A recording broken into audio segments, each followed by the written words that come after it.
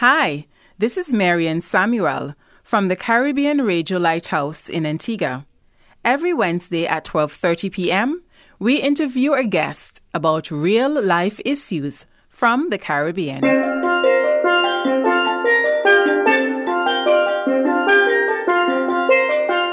Welcome to Lighthouse Conversations, a time to explore the issues surrounding your everyday existence, your family, your community, your environment, your health and safety habits, your lifestyle, both physically and spiritually, will all be discussed here on Lighthouse Conversations. Let's get started and see just what we can learn to better your life. Listeners, thanks for joining us on Lighthouse Conversation. I have with me in the studio two members from the Environmental Awareness Group here in Antigua and Barbuda. Welcome to Lighthouse Conversation, Miss Natalia and Miss Shanna. Thanks for accepting my invitation to talk with you on the environment and ways to protect and or conserve it. Thanks for joining us, ladies. Please enlighten us on your responsibilities at EAG. Thank you for having us. So as you said, my name is Natalia Lawrence and I coordinate the Offshore Islands Conservation Program, which is primarily located in the northeast coast of Antigua and Barbuda. So you can think of Great Bird Island, even Green Island, so as far back as Green Island. We work with endangered animals, like the critically endangered Antiguan rhesus snake, which is about 3 feet.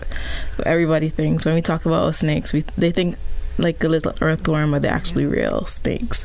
Yeah, so that's what I do primarily. A lot of educational outreach. Can't wait to talk to you about our work. Okay, good. And Ms. Shannon? Yeah. Hi, everyone. My name is Shanna Challenger, and I am the Redonda Restoration Program Coordinator. And so by this time, I know everybody knows a little something about Redonda. Take a second to think about a quick Redonda fact. Okay, great. So, Redonda, of course, is our third offshore island, and I am responsible for the restoration efforts that have been taking place over there. So, the removal of the goats, the eradication of the rats, and now the wildlife monitoring of the ecosystem as it recovers. So, yeah, that's my job. Okay, now who is EAG? The EAG is the Environmental Awareness Group. It was founded in 1988 out of a group of citizens were concerned about the use of the environment. And as we don't really think about it, but pretty much everything that we depend on, everything in this room practically, would have come from the environment. So these concerned citizens were very aware of what was happening in Antigua, and they banded together and they made EAG, and EAG still exists today. It's the longest existing environmental NGO in Antigua and Barbuda. Okay. What is the function of the EAG within our communities and the environment? We do a lot of educational outreach. We find that people here think that environmental conservation is for a select set of people. So people with money, people who are not from here, everybody else is concerned about getting, their daily bread covered, and they don't really think about how the environment helps to do that. So we do a lot of educational outreach. We get people to appreciate the wildlife that's here, because we find that people know a lot about other countries, like the US and Canada and England. They don't know anything about what's here, and they can't appreciate it if they don't know about it, right? Can I give an example there, Natalia? So, for example, when we are doing our outreach and things, we'll be in a school, and of course, they study ecosystems, they study food chains, and we, of course, go in, and instead of a food chain, you have a bald eagle and these kind of, what is another thing that they elephant, an and elephant, tiger. A lion, a tiger. We're like, no, we have all of these, because people in Antigua, they don't realize that we have falcons here, we have hawks here, we have kestrels, and then of course we try to encourage them to use these animals that are found here in Antigua, because we don't have to go all the way outside to be able to get this. We have so many interesting and indigenous species here in Antigua, and because we see it all the time, of course we take it for granted. And so as a member of the EAG, we try to show people the beauty and the importance of all that's around us, so that they can incorporate like in their thoughts, and not. I find Antiguans, we try to people in general, we tend to think very short term. Right, and so we at the Environmental Awareness Group, we try to get people get an appreciation for what we have and how long term the little things that we do to minimize our environmental impacts will benefit the species and us as a people in the future. Okay, and you just mentioned, Shana, the ecosystem. Enlighten us on that. What is an ecosystem? Right. So an ecosystem, let's think of it very basically. It is just all the parts of an environment working together. So just like me and you, each person is playing their role. And so there's living and non-living parts of the ecosystem. So a lot of people, we forget about the wind and the sunlight as part of the ecosystem. But without the sun, of course, the plants can't grow. Without the plants, the insectivores and the insects can't be fed. And then, vice versa, the food chain and the circle of life, right? And so we do a lot of outreach. We more go with primary schools. We do a few secondary schools, but mostly primary schools, trying to explain to them about the importance of ecosystems and the many types of ecosystems that we have here in Antigua. Of course, you should be familiar with our mangrove ecosystems. You can see a lot of them where Natalia works in the offshore islands. McKinnon's Pond, especially if you want to see a lot of ducks and waterfowl right now, it's a very good time. Get your binoculars and go to McKinnon's Pond right now. Another thing that you can do, another type of ecosystem, that we have, of course, is coral reefs, where we have our parrotfish, we have our lobster and all of that there. Swamps as well. So right opposite Radio Lighthouse, actually, there's a swamp, Valley Church Swamp there.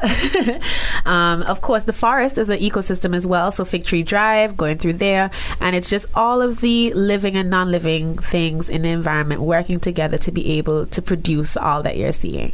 And so that's your ecosystem. Even if you want to teach your children about ecosystems, it's simple. You can have micro ecosystems. You can go into your backyard and lift up a piece of wood or a rock, and that is an ecosystem. That's a micro ecosystem, because you have the non-living and the living together, and you can see how they depend on each other to survive. And don't forget about the worms and the bacteria that are breaking down everything. So there's a lot of things that you're not even seeing that are working. And so a lot of people think that you have to go out to be able to see, like Natalia said, literally in your backyard, those little birds that are coming to your garden and the insects that they are around you and the Cuban frogs that are there, unfortunately, all of them are part of the ecosystem. Enlighten our listeners on the unique and endangered species in Antigua and Barbuda. So many. Let me start off with the racer. Start off, Natalia. My project, the Offshore Islands, it's a program now, the Offshore Islands Conservation Program, started off as the Antiguan Racer Conservation Project, because how many of us knew that Antigua had snakes, right? They were widespread over the island, and I bet everybody's saying, well, I'm glad that the snakes are gone now, because, we have an innate fear of snakes. Anyway, when the settlers had come to plant sugarcane and so on, they inadvertently brought rats to Antigua, and the rats had no predators here. So the rats flourished, and then they deliberately brought mongooses to control the snakes and to control the rats. Dun, dun, right? dun. So the rats and the mongooses together have voracious appetites, and they cleared out. We had specific species only found in Antigua. So we had a curly-tailed lizard that's totally gone. We had our own parrot. Dominica has their own parrot. St. Vincent has their own. We had our own. Totally gone. Before us. So we wouldn't even know and appreciate that. But we had the Antiguan racer. It was left on one tiny little island, Great Bird Island. But that too was covered in rats, and the snakes on the island were not doing very well. So the snake was rediscovered in 1993.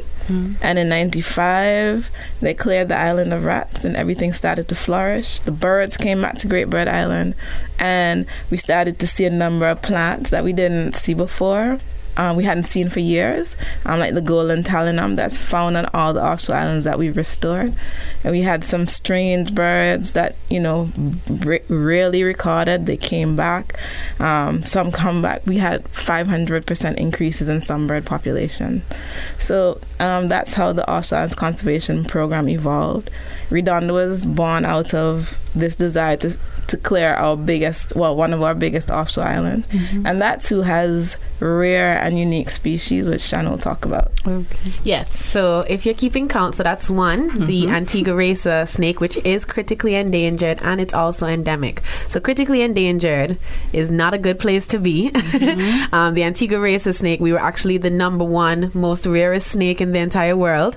But through our conservation efforts, we have gone down. We're number 4 on the list now. Okay. Still not a good place to be, but as the populations increase, we get lower, and hopefully eventually we'll be able to come down to endangered and then just to threatened. So IUCN puts out a list of all species and basically rates them based on habitat availability, predators, etc. And so critically endangered means there's not many of them. So in 1995, when they were discovered, there were only 50 in the entire world. And luckily, now here in 2019, we have about 1,200 on the offshore islands. And so big shout out to Natalia and her team for being able to accomplish that. Little claps for them. And so, again, Antigua racer only found on our offshore islands, nowhere else in the world. Just before we get to Redonda, I'll mention our 2 endemic lizards. I'm sure you've seen them in your garden. The 3. Oh yes, well, how could I fit amoeba? So we have 2 tree lizards. So these are the green lizards that you usually see around the place. They're actually 2 species, Anolis wattsi and Anolis leachi. So one is the Leach's annual, which is the not so pretty one. Sorry to say. No, it's pretty. It's pretty. Okay. It's pretty-ish. And then we have wattsi, which is brown and definitely not pretty. I think I am biased because I think my Redonda lizards are prettier. That's why. Okay. There we go. That's the one, but black and sparkly. Anyway, so keeping count. So we have the Antigua racer, we have the Leach's annual, which is again the one that you'll see in your yard that has like a bunch of like spots on it. You have the wattsi, which is the smaller brown ones that you see running quickly, and then of course we have the Antiguan ground lizard, which you know you can see them scuttling. You hear them usually before you see them. Next, of course, would be Redonda, and so on Redonda we have 3 critically endangered species of lizards, so found nowhere else in the entire world and only restricted to Redonda. Unlike the snake, which is on the other offshore islands, it is only on Redonda. So God forbid something happened to Redonda, we would lose all of them, unfortunately. So the first one is the Redonda ground dragon. Okay. Yes, aptly named. She's excited about aptly named. And it is like the Antiguan ground lizards, but it is jet black and it sparkles in the sun. Oh, they're fantastic. They're very friendly. They're magic. They are very friendly. I've had, I think, 10 crawling at me at one time. I'm very Marianne's face. Marianne is not happy about this. No, I am not. but yes, they are very friendly because, of course, on Redonda they're not accustomed to seeing anybody. So when we go there, they're just trying to see if they can eat me. What is this big thing here that's taking up space? So I've had 10 of them crawling on me at once. But they are very friendly and very fun to look at. The next one, of course, is Redonda tree lizard, and so just like a distant cousin of our tree lizards here, but ours, they have like this bright yellow eye to them, and they're very good at camouflage, and so they can change their color very quickly. The last one is the Redonda pygmy gecko, which is very, very new to science, and it was only discovered in 2009. That was when it was first discovered and realized that it's a completely new species, different from what anything else. So it is actually still being genetically described, so it doesn't even have a scientific name yet. And they're really, really cool. They're really, really tiny. Very, very small. They're about this size, so about an inch long, and Redonda a couple is the inches. Only place that they're found. When you catch them, it's kind of cool. If you hold them up to light, you can actually see right through them. So I think that's kind of cool. So yes, so that's from Redonda, and then. Also speaking about endemic species, the Barbuda warbler. Hey, we didn't talk about the whistling duck. Leave the Barbuda warbler.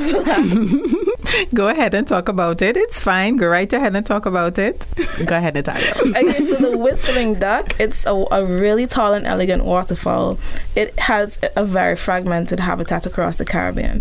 So the last habitat was Antigua. So it's found in the Greater Antilles, Cuba, I think Puerto Rico as well. Cuba has the healthiest population.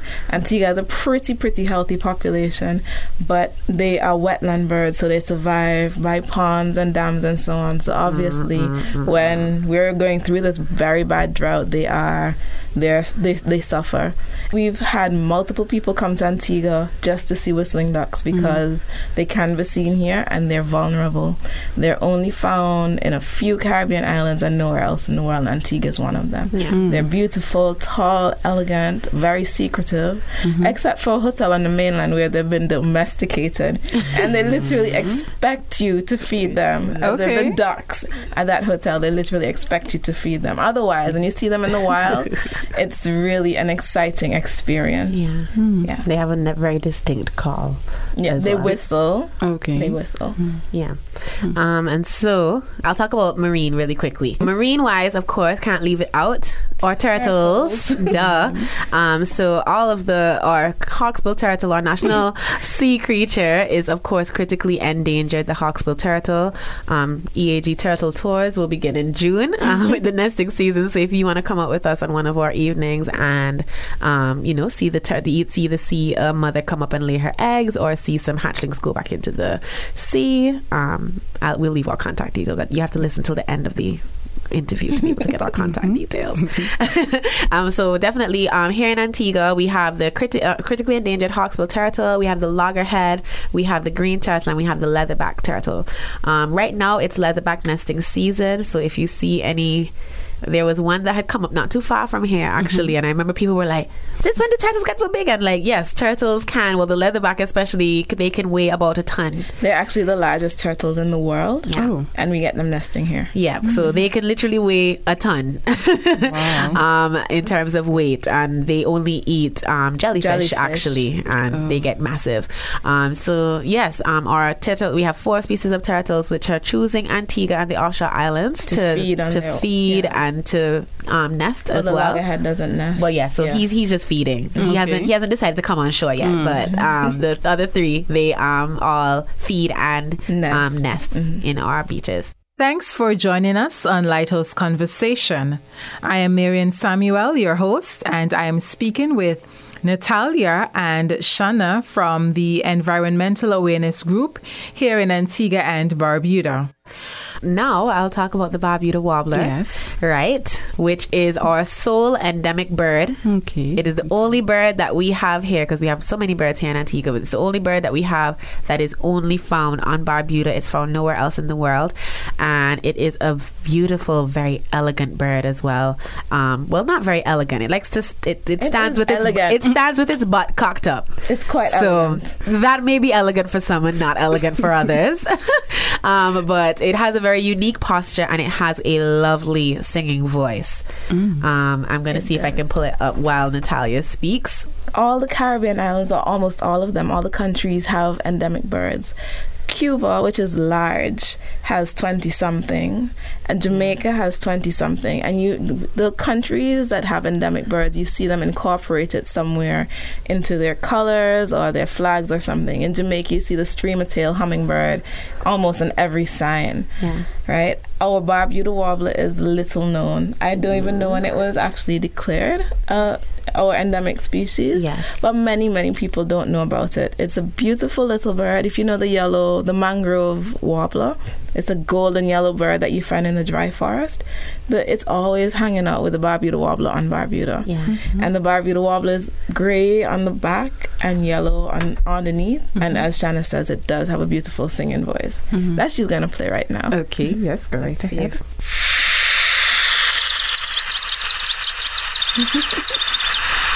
Yes, so it's really fun to be out in the forest doing our surveys and hearing that. It's really, really nice. Let's talk a little about the benefits of the endemic species. Having endemics, it's not only about bragging rights, but it's also a little bit about bragging rights.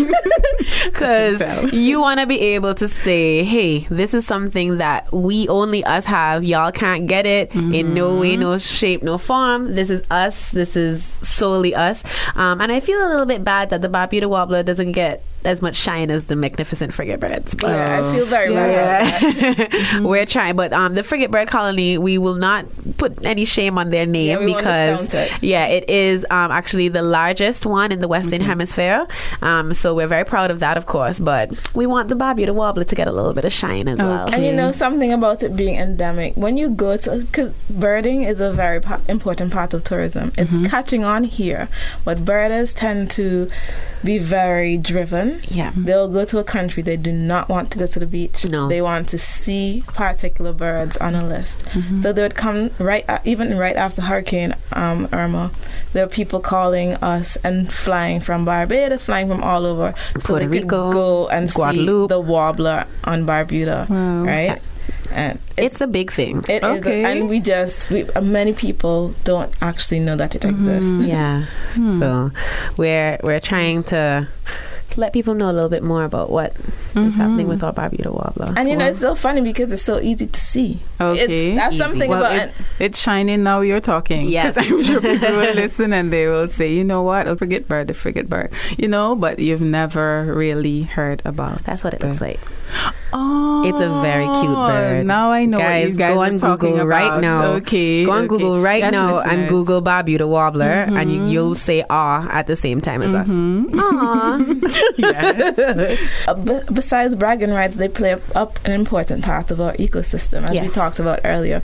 I mean, again, when we go to the schools, the children talk about eagles and they talk about elephants and tigers. But think about it in the whole scheme of things. You bring an elephant to Antigua, and that's going to be massive destruction. It's not going to help, right? The animals that we have here that are supposed to be here, they play a role in protecting us. Yes. Like the warblers, they would help to keep the insect population down. So a lot of the birds, a lot of the land birds that we have, they'll keep the insect population down. So that's one of the things that our endemics will do. Right? They also help with seed dispersal. They help with pollination. So those are also very important. I mean, we pick the fruits. They taste good. We're happy. We expect that the Lord will cause them to grow again next season. We don't think about the intimate, the little details into how these things actually come about next season. We don't appreciate that. Even when Shannon talks about the leatherback eating jellyfish, we go to the beach and we don't want jellyfish in the water. And we go up. You don't even have to worry. But if God forbid all the leatherbacks were to go, we would, because jellyfish, they breed very quickly and in very large numbers. So all the leatherbacks go, all of a sudden there's millions of jellyfish in the water.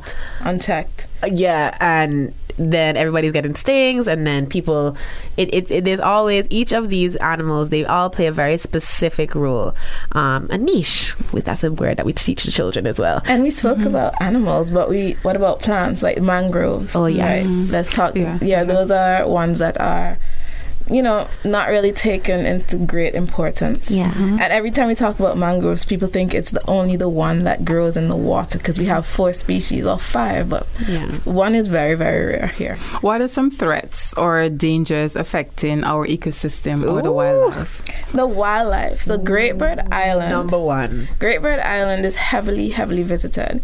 Now, one time we had an interview and we said, well, it's a national park, and there are situations where you have hundreds of people on a tiny island at the same time. And we said, it would be a good thing to regulate how people go. That was taken out of context, and people thought we're saying people should not go to Great Bird Island. But the threat is that people go in great numbers, they destroy the habitat, either knowingly or unknowingly. They kill the wildlife because they don't. For example, you don't know anything about the Antiguan racer. You go to Great Bird Island and you see a 3-foot snake at your feet. What is the first thing that you're going to do? Right? Run. But we have had people just go on the island, see a snake, and just hack it to death.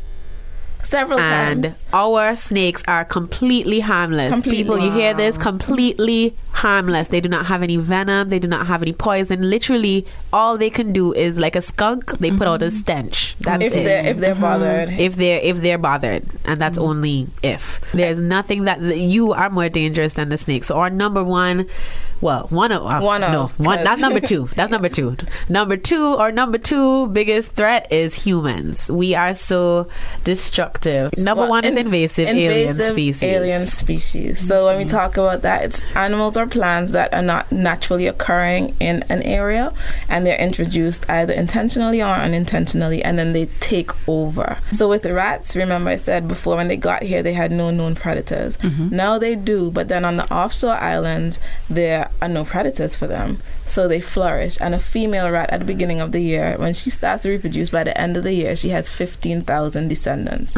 Right? So imagine a rat on a little island that has to eat, and she is breeding, and her children are leaving the nest already having children. Yes. And they all have to eat. Because what we say, if mouth open, food must go in. So, right, okay. So they all must eat. And they will eat everything. Y'all know about rats. Yeah, y'all know about rats. I will speak a little bit about mongooses, because I know that some of the listeners are like, mongooses? What's wrong with them? All they do is run across the road. That's it. And to the general person, that's the only time you see mongooses. So you wouldn't think that it's a problem. But mongooses are very, very, very, very, very destructive, specifically, especially for our turtles. The turtle nests, I remember last year we had a very early lay. She came like in May, and we were so excited. A mongoose came and ate every single one of her eggs. Every single one. And then even when the hatchlings come up, they will eat them then as well. With the snakes, that's one of the reasons why we can't bring back the snakes in the mainland, because they would just gobble them down very easily. I know people are happy for that. I know people are happy for that, but we would like some snakes back. But yeah, we can't, just because mongooses, they are so destructive. And lizards, they'll have an effect on, mongooses, they eat anything. I think we found a tin can in one once. Yeah, so the mongooses are bad. Yeah. And the rats are bad. And the rats and the mongooses together are awful. I'm just thinking, so we weren't here in the time when Antigua was forested, or Antigua had parrots, but I'm just thinking, why is it that we always have to wait until we don't see things anymore and then say, oh, we used to? We're very reactive, unfortunately. True. So every time I take out children, I say, okay, so you saw a snake today.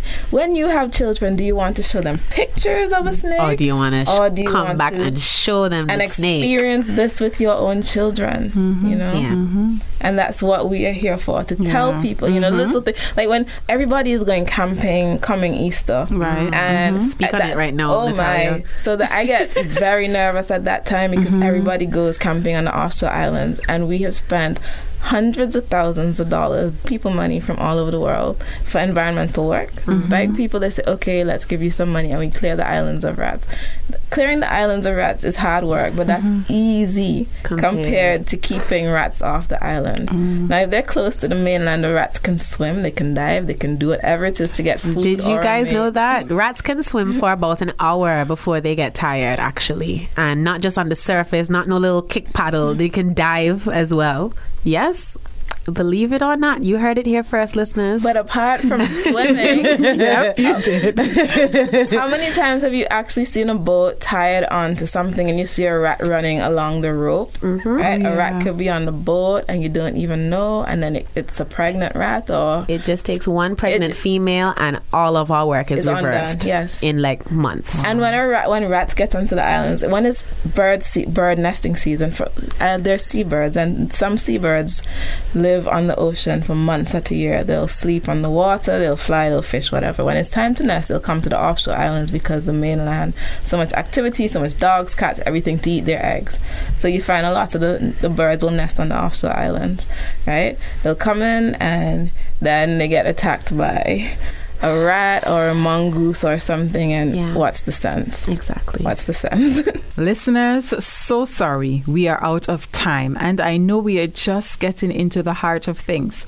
But God's willing, join us next week on Lighthouse Conversation as we continue our talk with these two passionate ladies, Natalia and Shana from the Environmental Awareness Group here in Antigua and Barbuda, as we cover our ecosystem.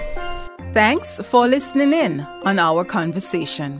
We trust that it was beneficial to you as you continue to develop a more meaningful life. Do you have a topic or a guest you would like us to have a conversation with for a future episode on Lighthouse Conversations? We would love to hear your suggestions. Send us a mail at Caribbean Radio Lighthouse, P.O. Box 1057, St. John's, Antigua, or lighthousebimi@gmail.com, or give us a call at area code 268-462-1454, or send us a message via WhatsApp or text at area code 268-782-1454.